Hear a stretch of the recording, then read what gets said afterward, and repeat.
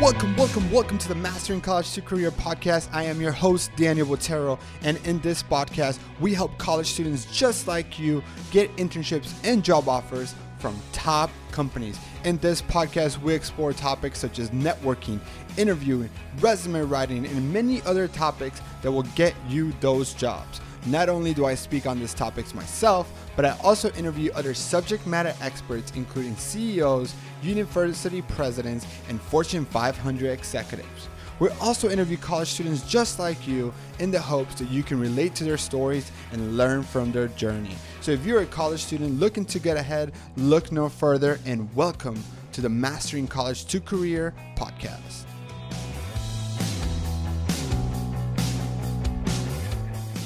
All right, so before we get started, I want to take a couple of seconds to tell you about the Mastering College to Career Academy. The Academy is a mentoring program that helps college students land the jobs of their dreams before they graduate. In this academy, I will teach you application hacks that will automatically help you beat over 90% of all other job applicants. Networking tactics that will give you access to the hidden job market where over 80% of jobs are filled. Interview techniques that will practically guarantee you make it through every round of the interviews and win the offer. And I will also connect you with my network of thousands of HR professionals and hiring managers that love hiring my students. So if you're interested in learning more about this program, just send me a message and let's see if the Academy is a good fit for you.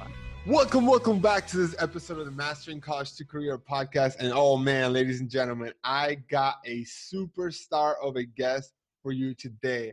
I got Curtis Lucy in the podcast. Curtis, before I introduce you, I kind of want to go off script and tell the audience why I'm so excited to have you here today. So first of all, I want to let you know that I appreciate you. And I know that you know that because I tell you this all the time. But for the audience listening, the person I'm interviewing today is one of my mentors, and this man has completely changed my life. He is a big role model. I see him like a big brother. Curtis is not only a national best-selling author, like I aspire to be, not only a top professional speaker, like I aspire to be, not only is he a superstar CEO of amcars.com and has a super successful business like I aspire to be, but he is one of those people that will take his shirt off his back to help anybody. And I am so blessed to have you in my network, and I'm so excited that my audience will get to know you a little bit better today.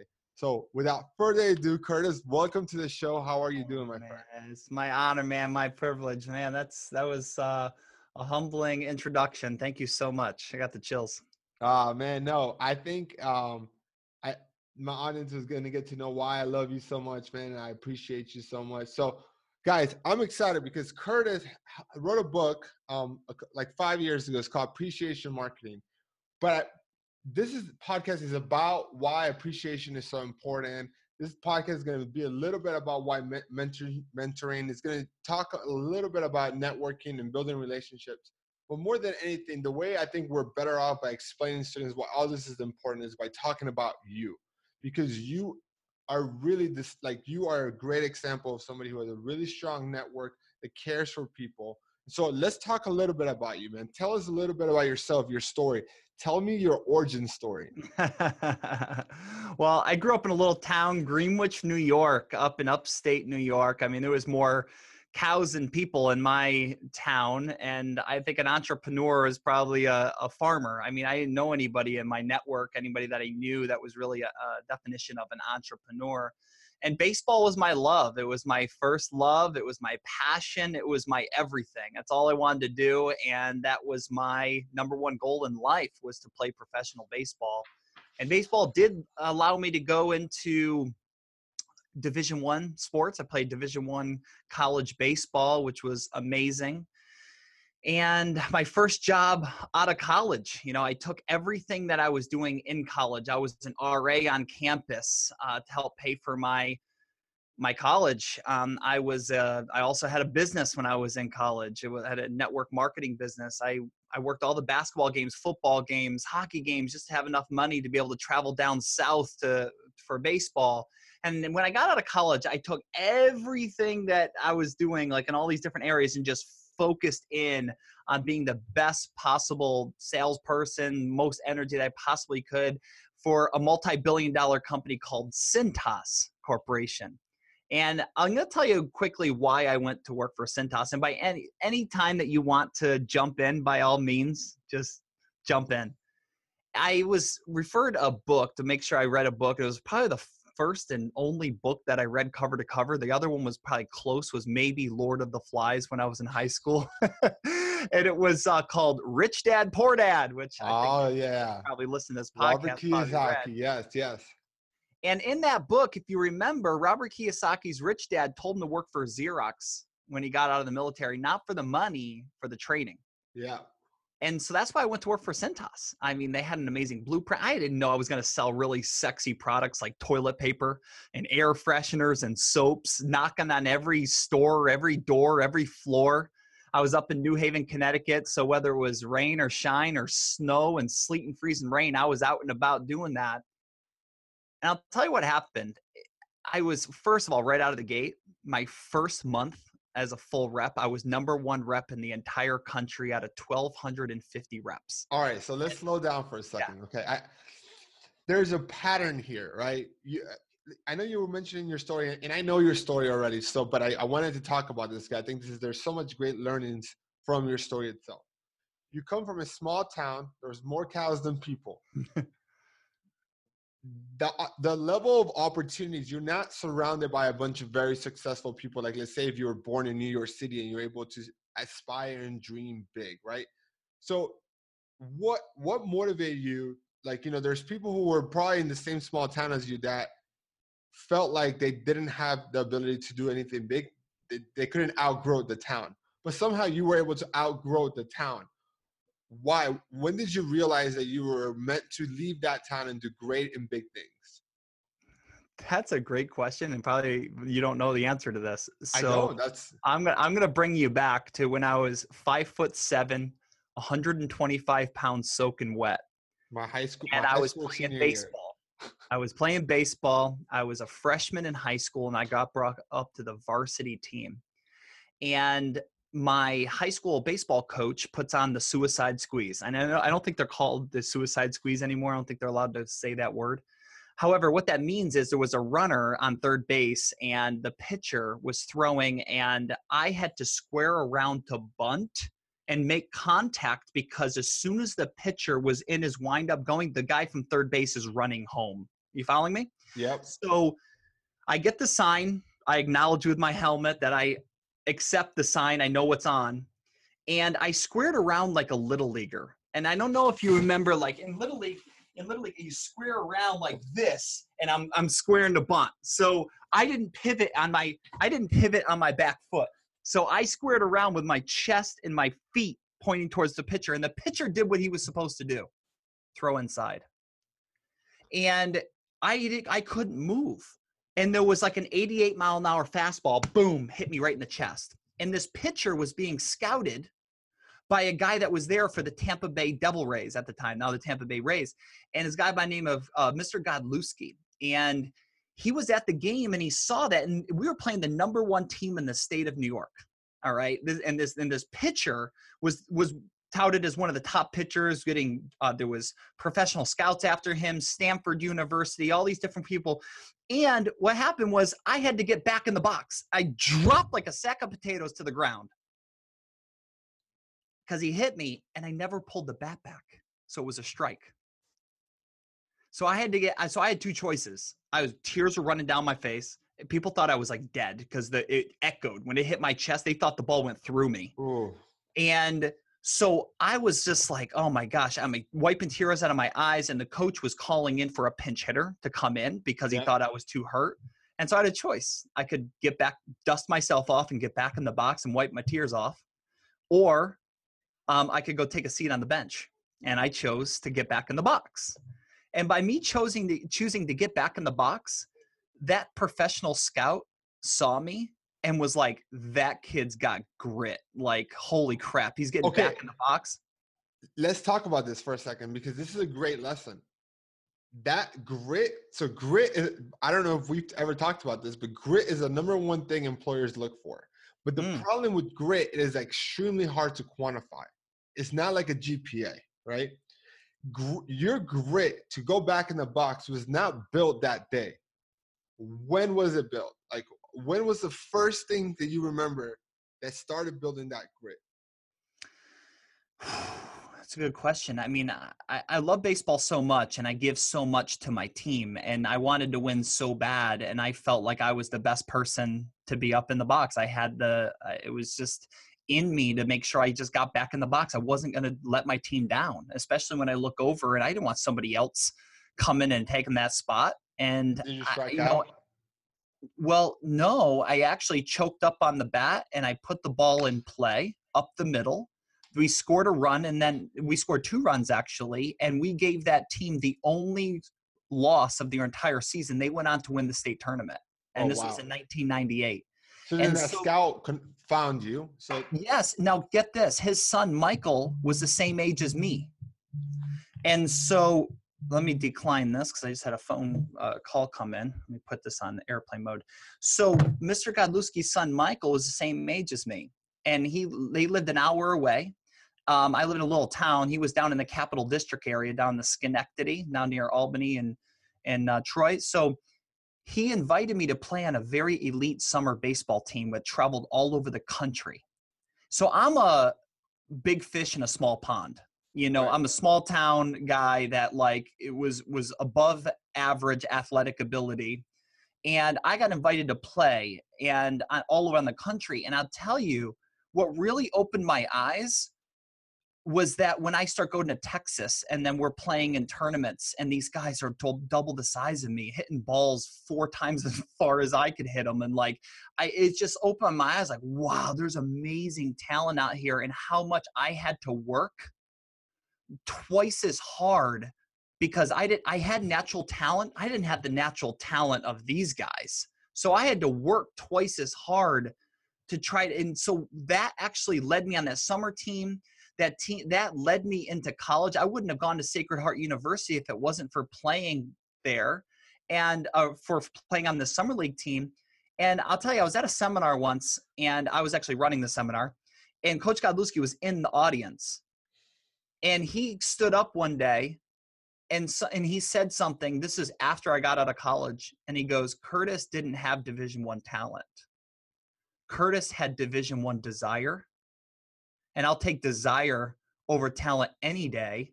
And he goes, I'm just really glad that nobody told Curtis that. You think if they would have told you that you didn't have Division I talent, that you would have psyched yourself out? Maybe. I think that's why it's so important as like us in like mentoring younger generation is like always planting those seeds of positivity and that like you can do it because gosh, I mean, maybe I would have been mentally strong enough to say, you know what, screw you. Like, I do have what it takes. Yeah. But what if it came from a parent? What if it came from a coach or a teacher or somebody that like, that I'm supposed to look up to and believe in? So when did you channel this grit and determination and hustle that you had in baseball and they said, you know what, baseball, you moved it to business or you moved it to your professional career? Because Yeah, I I would have see it every time loved we to meet. gone on and play professional baseball. However, my senior year, it come to the realization that I did not have what it takes, and it's hard to say that. However, how much hard I worked so hard, I just realized didn't. So what did I want to? I really wanted to make it, and I realized that sales was the fastest way to get to where I wanted because I could use I could just work as hard as I want because sales typically is kind of like an uncapped profession. Is that the more you sell, you're more just supposed to be able to make, and Yeah. commissions and stuff. So that's why I just after college I said, you know what, I'm just going to channel everything I do. And here's the thing, I leveraged a quote that I heard when I was in college, and it was a quote by Jim Rohn. Oh, I love Jim, my man, Jim Jim Rohn. Rohn, who was like Tony Robbins' mentor. Tony Yeah. Robbins sold for Jim Rohn. Kind of like a godfather of personal development, really. And he says, what you lack in skill, you can make up in numbers. So I didn't know what I didn't know. I was green. All I know is there was a playbook And if you do X, Y, and Z, then you're going to get this. You know, you do A, B, and C, you're going to guess Y and Z. So I went out there and I hustled. I knocked on every door, every store. I didn't know what I didn't know. I just talked to more people, made more phone calls. And that's how I was the #1 rep and made around $13,000, 22 years old, just out of college. But let's talk about that, because I know that in the beginning of your Cintas career, you worked, if I remember correctly, you worked 2 times as hard as one of the best sales reps in the nation. Mm-hmm. And the guy was working half of the time, making twice as much. You guys sat down, and that conversation really impacted you. Changed my life. It did. So I got in about 6 months, and yes, I was making good money. And at that point, my quality of my life sucked, because if I didn't have a good week, my weekend sucked. Like, I didn't want to go into the weekend. Like, everything was like hinging upon the next week. And this is a difficult thing when you work in corporate America sometimes, is that you're only as good as your last sale. And it's never good enough, no matter whatever numbers you have. And, working for Frito-Lay, you know exactly what that is, So it got kind of draining. And then what happened was he was kind of a mentor to me. At the same time, I almost didn't like him, because he worked twice as much twice is like half the time. He made twice as much money. And I was like, why is this? And what I chalked it up to was he was there longer, therefore the company gave him all the leads. And I was justifying things like in my head. And what I realized was that was all bogus. Here's what happened. He goes, "Hey, Curtis," he goes, "who's the drivers in your territory?" I said, "Oh, one of them's Gary." And he goes, "Gary?" He goes, "Tell me about Gary." Now I go, Gary services the accounts that I sell. So I sell the accounts. He gets turned over to customer service, and he services my accounts. He goes, "Did you know Gary that's married? He's a father of 3. He likes to go fishing on the weekends. He's currently training for a sprint triathlon." And I'm like, I didn't really get it. And then he goes, "And do you also know that he sends me all of the referrals from your territory? He sends them to me." And now I was like, you son of a, like, I was upset. And at the same time, I'm like, then I started getting it. And what I got out of it was is that how important it is to get to know people for who they are, not what they do. And if you want to build a referral-based business and you want a career in whatever it is you're doing, you got to realize that relationships are the real currency. Yeah, 1,000,000%. And let's talk about that, because now you went from thinking that if you just work hard, you make phone calls, you do the typical cold calling, sure, that'll get you somewhere, but that will burn you out, and it's not a sustainable way of doing sales. Then you learn from talking to that person, to learning from getting to know like the Garys of the world and how important referral can be to your business, and appreciating them. How did you go from Cintas to becoming a best-selling author, a national speaker, and have built a software company or a company that provides, such a successful company? I mean, I'll let you even talk about that yourself. Mm-hmm. Well, let me go back to, because some of you guys might be thinking like, what is it about Gary, and how does he give you all these referrals, right? Well, understand that he's the eyes and the ears in the marketplace. When he's driving down a back road and he sees a building that says under new management or coming soon, the first person in the door usually sells the services. So like I could then set up the entire company for all kinds of services, from floor mats, aprons, towels, if they need them, toilet paper, air freshener, soaps, outfit the whole bathrooms, maybe a cleaning service. So all the different stuff that I could sell for the facility service side. And like a lot of times you get in there, the first person in the door gets the business. So like, those referrals are amazing, and they're on streets. That's all they do is just drive all day long. And then when they hear something, oh, this person's opening up another location, if they give me that referral, even though it's in somebody else's territory, I can take half of that deal because it came from my territory as a referral to go sell it someplace else. So all of those things are important. There's nothing in it for the driver though. They only get paid after it gets installed, and there's no residual for the sales rep. So if you build that relationship, you want to get every possible referral you possibly can, because it saves you from cold calling and all the grinding and the hassle. And, here's what I wanted. So all this was great, but then what I really wanted was I wanted to live an and life. And what I mean by that is, do I want to go get a new car or go on vacation? I couldn't stand saying or all the time. Everybody I grew up with, it was always or. Why can't I get a car and go on vacation? Why can't I donate to my church and go out to dinner tonight with a bunch of people? Like all of that started weighing on me. And it's like, I want to live an and life. We get one shot. And here's part of the reason why is that a week after I graduated college, I was in the conference championships for our baseball team. The first time our Division I program has ever made it to the conference tournament. And the night before the first game, my dad and my sister Dina come walk in the hotel room to tell me that my brother Silas was killed. And he was killed on a freak dirt bike accident. And I went to work 1 week after his funeral. So my mind was already messed up. I was already like, I wanted to give it everything I got. However, I kind of had the seed planted. I don't want to work in corporate America forever. I personally want to open up my own businesses. I want to grow. However, I do need to cut my teeth and go make some money first and learn some valuable skills. My dad said something at his funeral that really kind of woke me up. And he said that Silas lived more life in his 23 years than most do in a normal lifetime.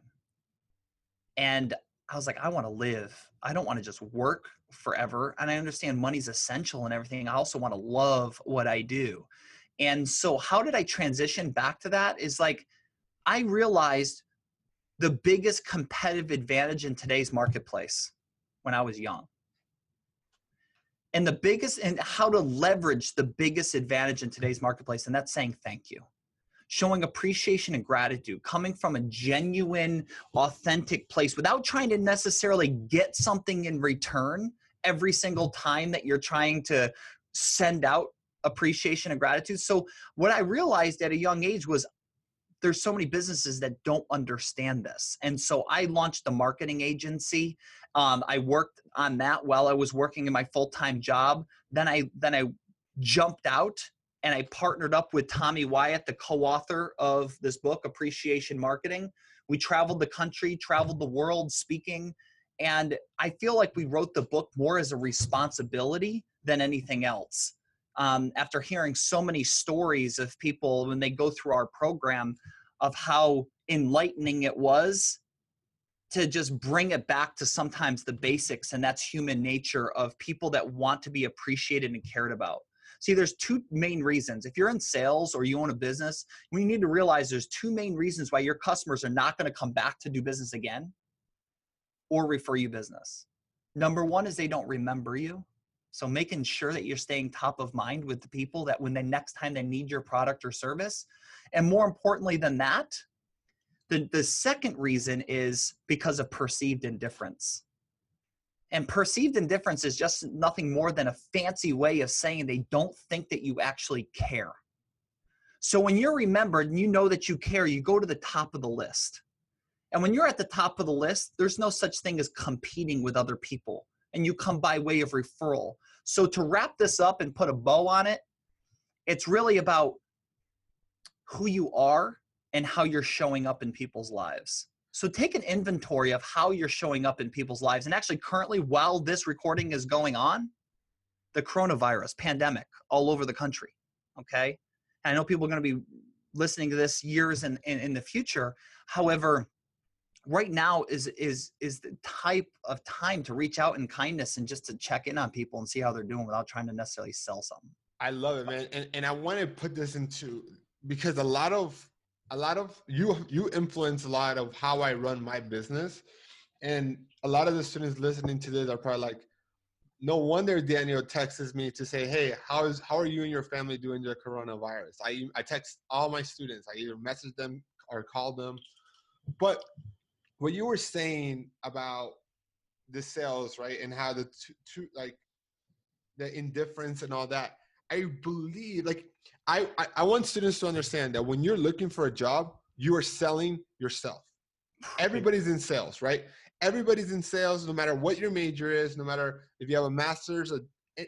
When you're applying for jobs, you have to treat it like a sales call. If you think about what my academy is, I am teaching you systematic corporate B2B sales techniques into the job application system.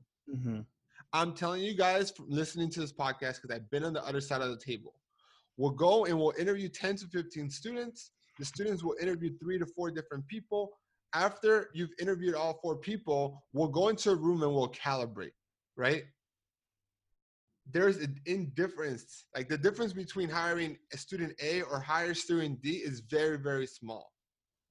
But a simple appreciation thank you card or email, the follow-up, could be the difference between you getting a job or not, because they remember you. Not because you're 2 times smarter or because you're 2 times more talented. It's not even about that a lot of times. A lot of times it's whoever comes to mind first is the one who gets the job. And it's the same thing that sometimes comes in sales. And so I love what you talk about, which is why I am so big on every single one of my students needs to send thank you cards, not just after the interview, but even when they first meet the recruiter, and staying connected with them and just building a win-win relationship. I am so big on that, and it's because of what I learned from you.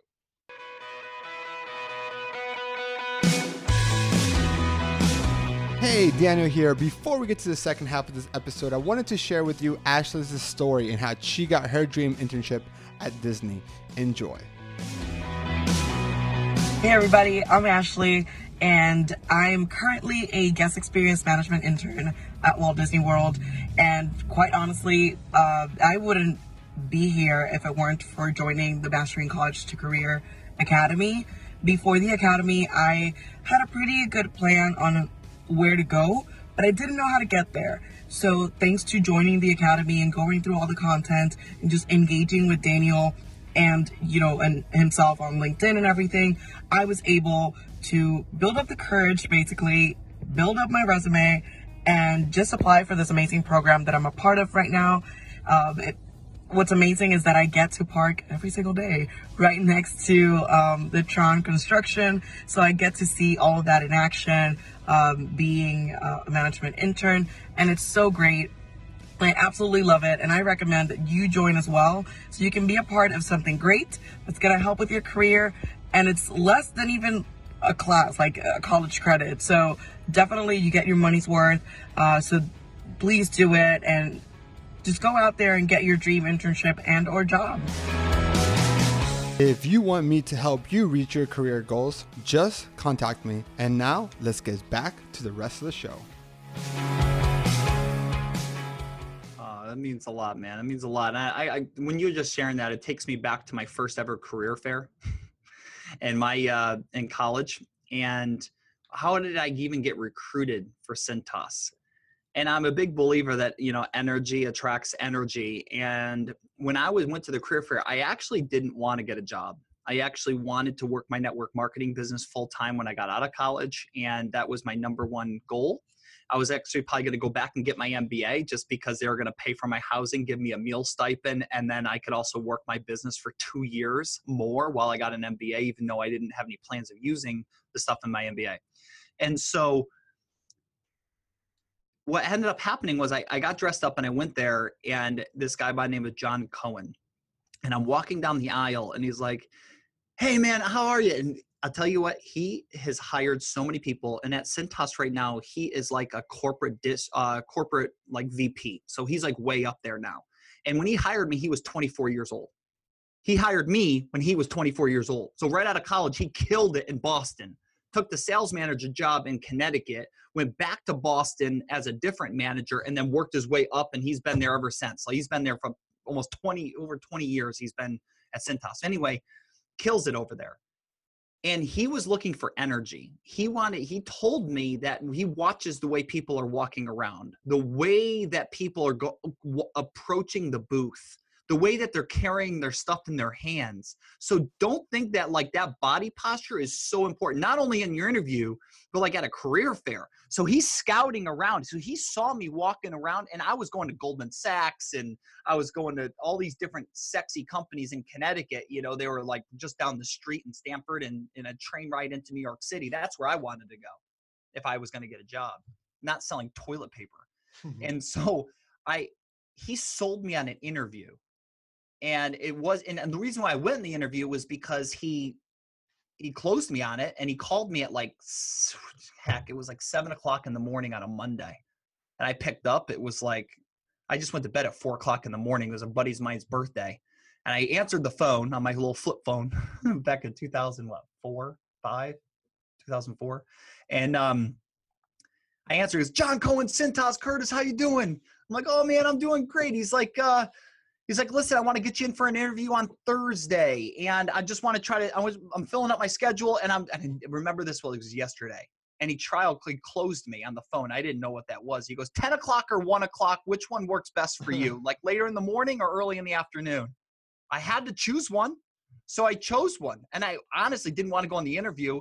Go, okay, that's us. He goes, man, sounds like you're tired. I'm like, I just went to bed 3 hours ago. He's like, oh, I got up 3 hours ago. And like, I was just completely blunt, like honest with him. And then I went in there, and he created an internship for me when there wasn't one available. He sold it to the GM. So we just need to get him in here. And he needed to get me in there because he wanted me to see what was going on and get a taste of what it was. So then that way he had a leg up on hiring me when I got out of college. Because he knew that you were going to be highly recruited. Like he just saw it.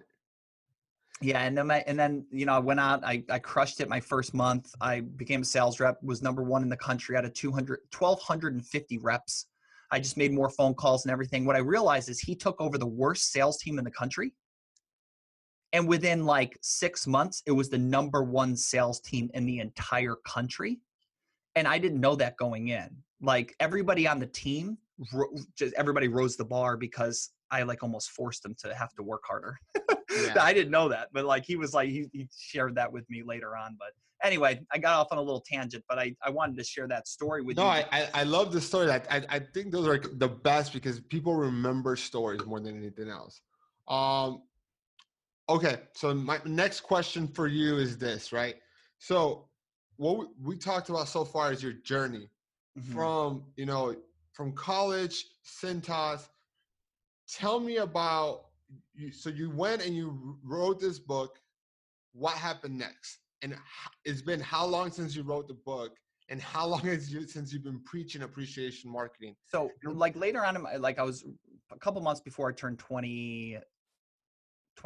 So I was 23 and I quit my job. And so in that company, you either move up or you move out. There's really no in between. And so after a few years, you're either a sales manager, you moving on up, or you move out and on to another career. And I knew that I did not want management for many, many different reasons. I'm not going to go down that road. I mean, it is for a lot of people. Just for me personally, it wasn't. And so when I jumped out and then I started, building on my marketing agency and really focusing on appreciation and gratitude and how companies could follow up and stay in touch. And it's hard sometimes to quantify like appreciation and gratitude and what your return on and everything like that is. So some get it and some don't. And then when I started traveling and started teaching these full Saturday long seminars with Tommy, who'd had a lot of speaking, he spoke a lot. He had a lot of experience. And so I kind of rode on his coattails, and I was young and I just kind of, just rode on his coattails. And then we were on an airplane one day and we're like, we should really write a book. And we Googled appreciation marketing, and there was nothing on the internet in 2008 and early 2008 with those two terms in a row. It was like marketing with appreciation. It was like marketing company now shows appreciation. Like there wasn't together. And so we bought the domain name. Somebody owned it, but they were just sitting on it. We paid a couple $1,000 for that, bought the domain name. And then we said, you know what, let's work on a book. So over a course of a whole year, we came up with titles of the book. And one of the titles is like, If Only I Liked You. With all things being equal, people do business with people that like. With all business, people hire people that they like, right? So from politicians to waitresses or waiters get more money in tips if they're likable, right? And so it just goes all around. You always get fit in at the doctor's or the dentist if you're nice to the people at the front and you appreciate them. So those are types of things we wrote about. 7 deadly creatures to avoid becoming. We have chocolate frosted dog crap, which is one of the. Oh man, that was my favorite creature. And it was probably the one that got written about the most and most highlights. And I'll take you through it really quickly. And it's basically, when you're sending out to show appreciation and gratitude, keep it that way. If you're trying to ask for referrals, ask for referrals. But if you're trying to disguise it as appreciation and gratitude, it comes across as insincere and disingenuous. I'll give you an example. If I say, hey, Daniel, happy birthday, and I sent you a card.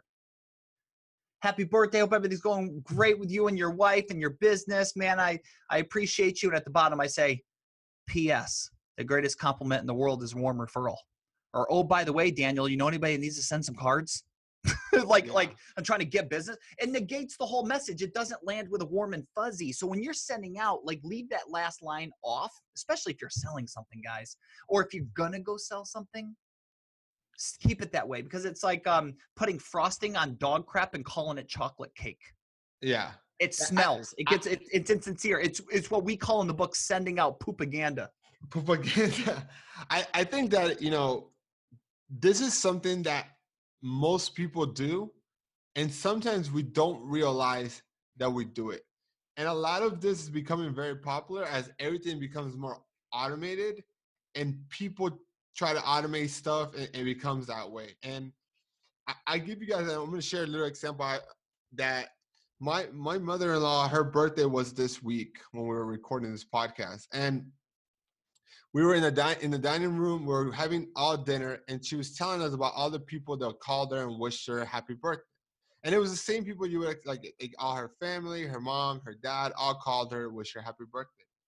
But one of the things she was most excited about was to share that the first person to call her in the morning at 7 a.m. was the guy who does the landscaping for the house. And he left her a voice message singing her happy birthday, right? She will never forget that. She was sharing that to every single person that called her to say happy birthday, because she felt so special that he had remembered it was her birthday and called her and left her a voice message. Now, let's think about that. If he would have then said in the end, highly said, we're going through this coronavirus. Do you know anybody who's looking to get their house, their lawn cut? It would destroy that message. She would just assume that the reason why he even called her for her birthday was for a reason to get more referrals, and it would have just destroyed it. But because he didn't even say that, now I'm even thinking about hiring him to come cut my grass. Because I am not that I'm not dissatisfied with my guy who currently cuts my grass, but I want to have a relationship with a guy that does that. And I believe, and I really do think that for students, this is the same way. When you are building relationship with HR managers, future employers, people who work at the company that you want to work for, I see you guys being so hesitant on trying to build a relationship with them quick and asking them, hey, can I get an interview? Or can I invite you for coffee and pick your brain and all this stuff, instead of actually taking the time to appreciate them. If you notice that they have a work anniversary or their birthday on LinkedIn, don't just say happy birthday, but actually give them a thoughtful message on LinkedIn about their birthday. Don't ask them for anything else. And so this is a big lesson, because I even have caught myself doing this. And it's not that I do it on purpose, but it's just and we all can fall into this trap. So I'm going to bring this back to you, Curtis. What are 2 more tips that you can teach students about appreciation marketing that they can use to help them get a job and build relationships with future employers? Well, I got a couple of amazing stories. One of them has to do with my stepbrother. And right out of high school, he got a job, and he was making like $45,000 a year. And he was a IT technical type of person helping put together systems for companies. Well, there was this company that sold him a huge software system, and he became good friends with the sales guy. When he saw the success I was having in my business, he was like, you know what? I think I want to start my own business too. So he quit and he left because they had 2 big contracts they're about ready to sign. And he didn't feel right going into those contracts if he wasn't going to complete it. One was 6 months and one was 8 months. So he left. And then he got into some credit card debt, didn't build his business fast enough. And he was like, okay, I'm looking for a job. And what he did was he went back to that salesperson that sold him the system that he implemented throughout the entire company. And he knew that system better than the sales guy. And he said, are you guys looking for salespeople? And he goes, yeah, you know what? We actually are. And then he goes, so he ended up getting an interview with the company. And then he had to fly from New York out to San Francisco for the second interview. And in that time period, because it was a lot of technical stuff in the front end, like, because that's where they're hiring. But then it was like down to the candidates that really knew stuff a lot. So what he ended up doing was he went in search of their top customers that this company had, and he went and interviewed them. And like, he actually got all this information about their customers, processes, stuff like that. And when he went out there and then they said, well, do you have any questions for me? He's like, I do.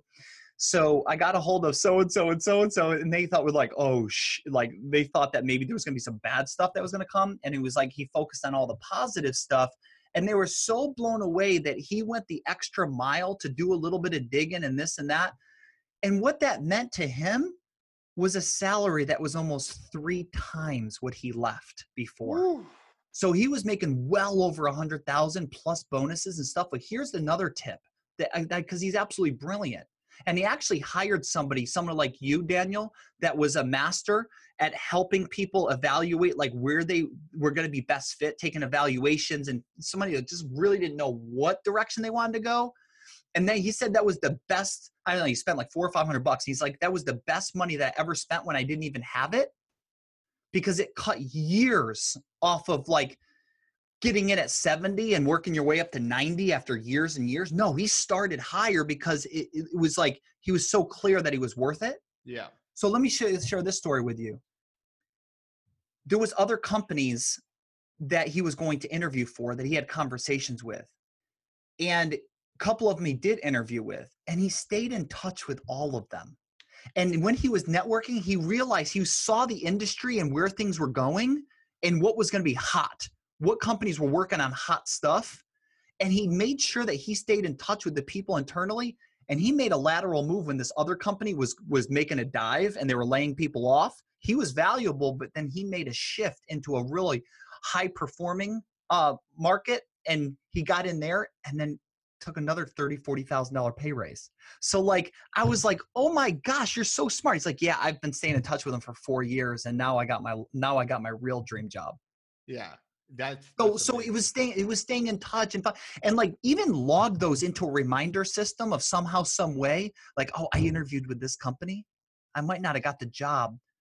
I'm going to make sure that I reach out to him on that anniversary or check in on him during the holidays. Just want to wish you a happy holiday season, stuff like that, without even asking for the job, because eventually they're going to need another position and maybe they're going to hire you at a couple levels higher than what they were interviewing you at before. And no, but I think it's not even of just keeping in touch for the odd chance that it might work, but yes, keeping in touch with just having genuine relationships and having a strong network. I mean, our story is a great example of that, right? Yeah. How we met through Robert Palmer, a mutual connection of ours. We're building a sales team. Robert said, hey, check out this guy. He might be great. He might be not. He might be a good fit for your team or not. And we met, supposed to be a 30-minute conversation that we ended up talking for 2 hours. And I remember, I mean, it was a very impactful conversation where I really was wanting to leave Frito-Lay or PepsiCo to go and work in your sales team. And after you getting to know me and my goals and my aspirations, you were like, hey, I think it's a better move for you to stay where you are, right? Yeah. And we stayed in touch, but not because I ever thought like I would go work for you or things like that. But like, I think it's been a really great mutual beneficial relationship since then. Like we both have found a way to give each other value, but it's again, building those relationships, following up. Like there might be times where we don't talk for 6 months, but now like in the last couple of weeks, we've been talking weekly. Right. So I think it's just the importance. My advice to students is 1, follow up. Most people do not follow up. That's right. 2, be genuine and try to find a way for you to add value to them. I think sometimes as students, we feel like, how can we provide value to someone who's so much ahead in their career as you are, right? So like in my scenario, like you've accomplished a lot of the goals that I want to accomplish, right? Like back then I didn't have a book.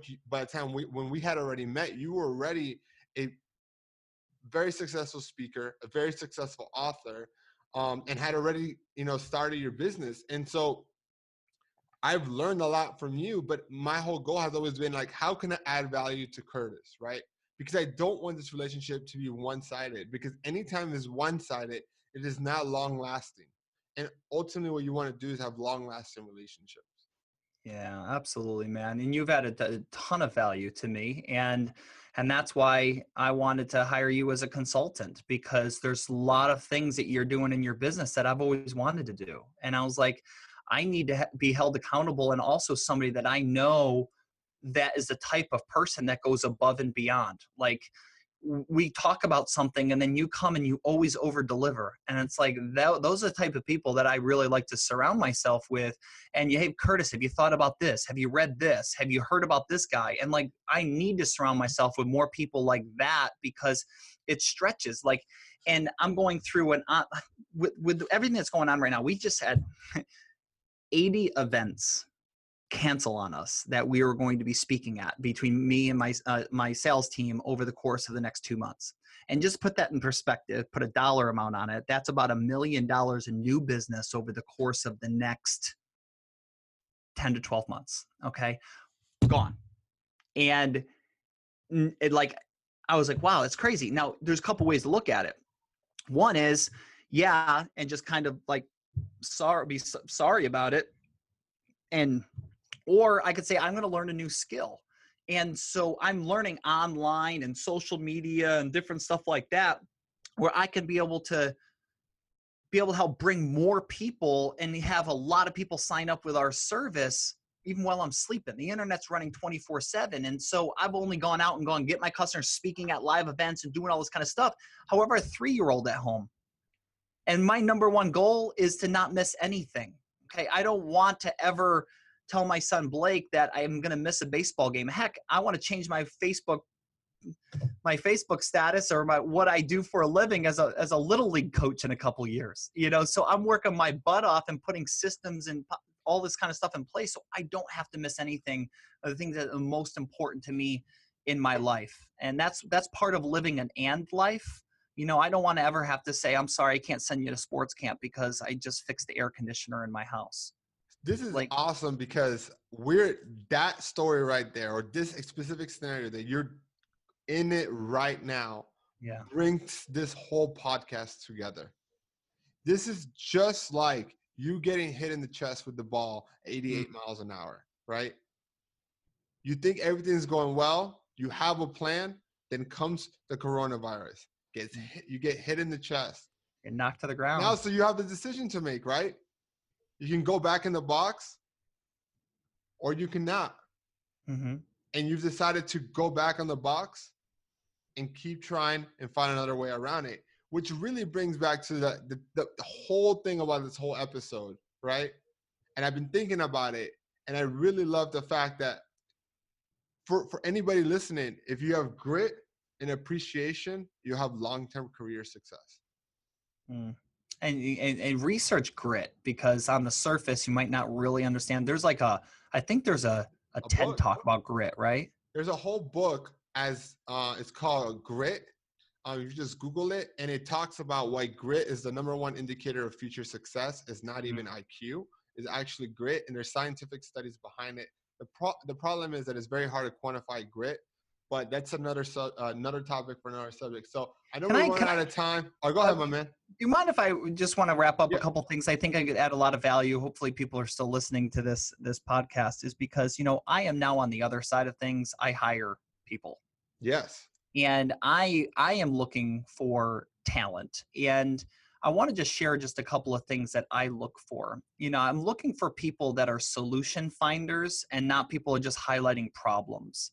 And so figure it out and come to me with a solution. And what pisses me off more than anything is like somebody throwing up their hands and coming to me with an issue without 1 or 2 or 3 different ideas of how to fix it or make it better or something like that. That's one thing.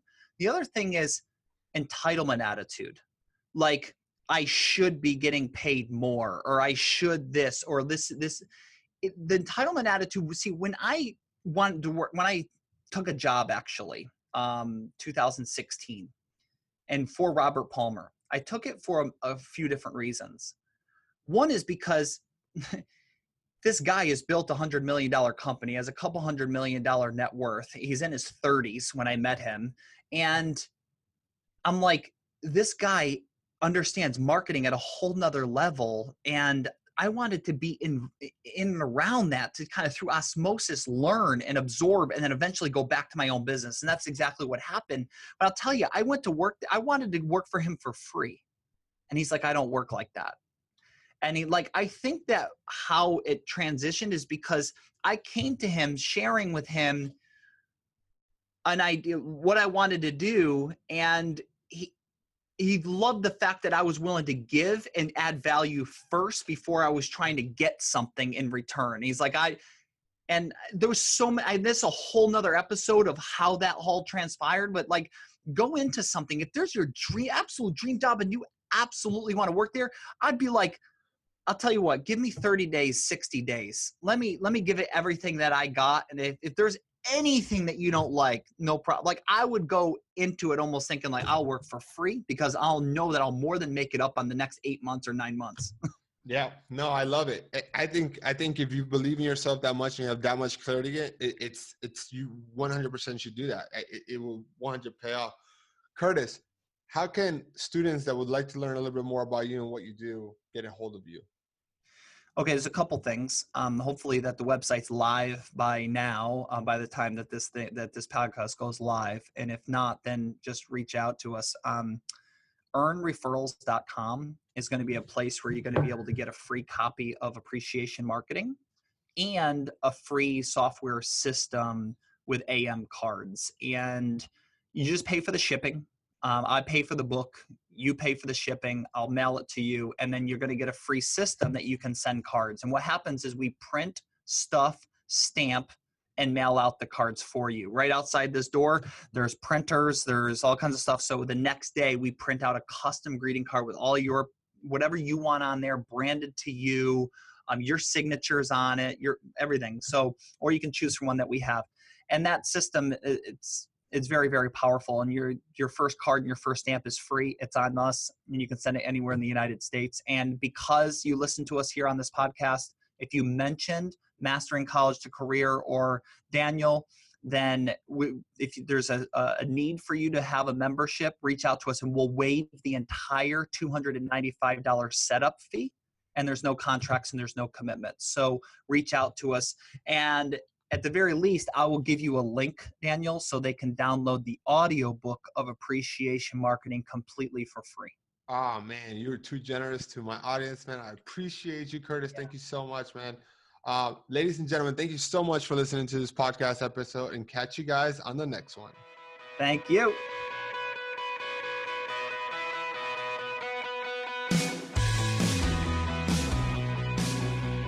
All right, my friend, congratulations for making it all the way to the end of the podcast. In the age of short attention span, this speaks volumes of you. So now, if you found value in this episode, then I am sure you're going to find value in the Mastering College to Career Academy. So if you want to learn more a little bit about that academy, go to masteringcollegetocareer.com or just send me a message. And thank you so much for listening, and catch you guys all on the next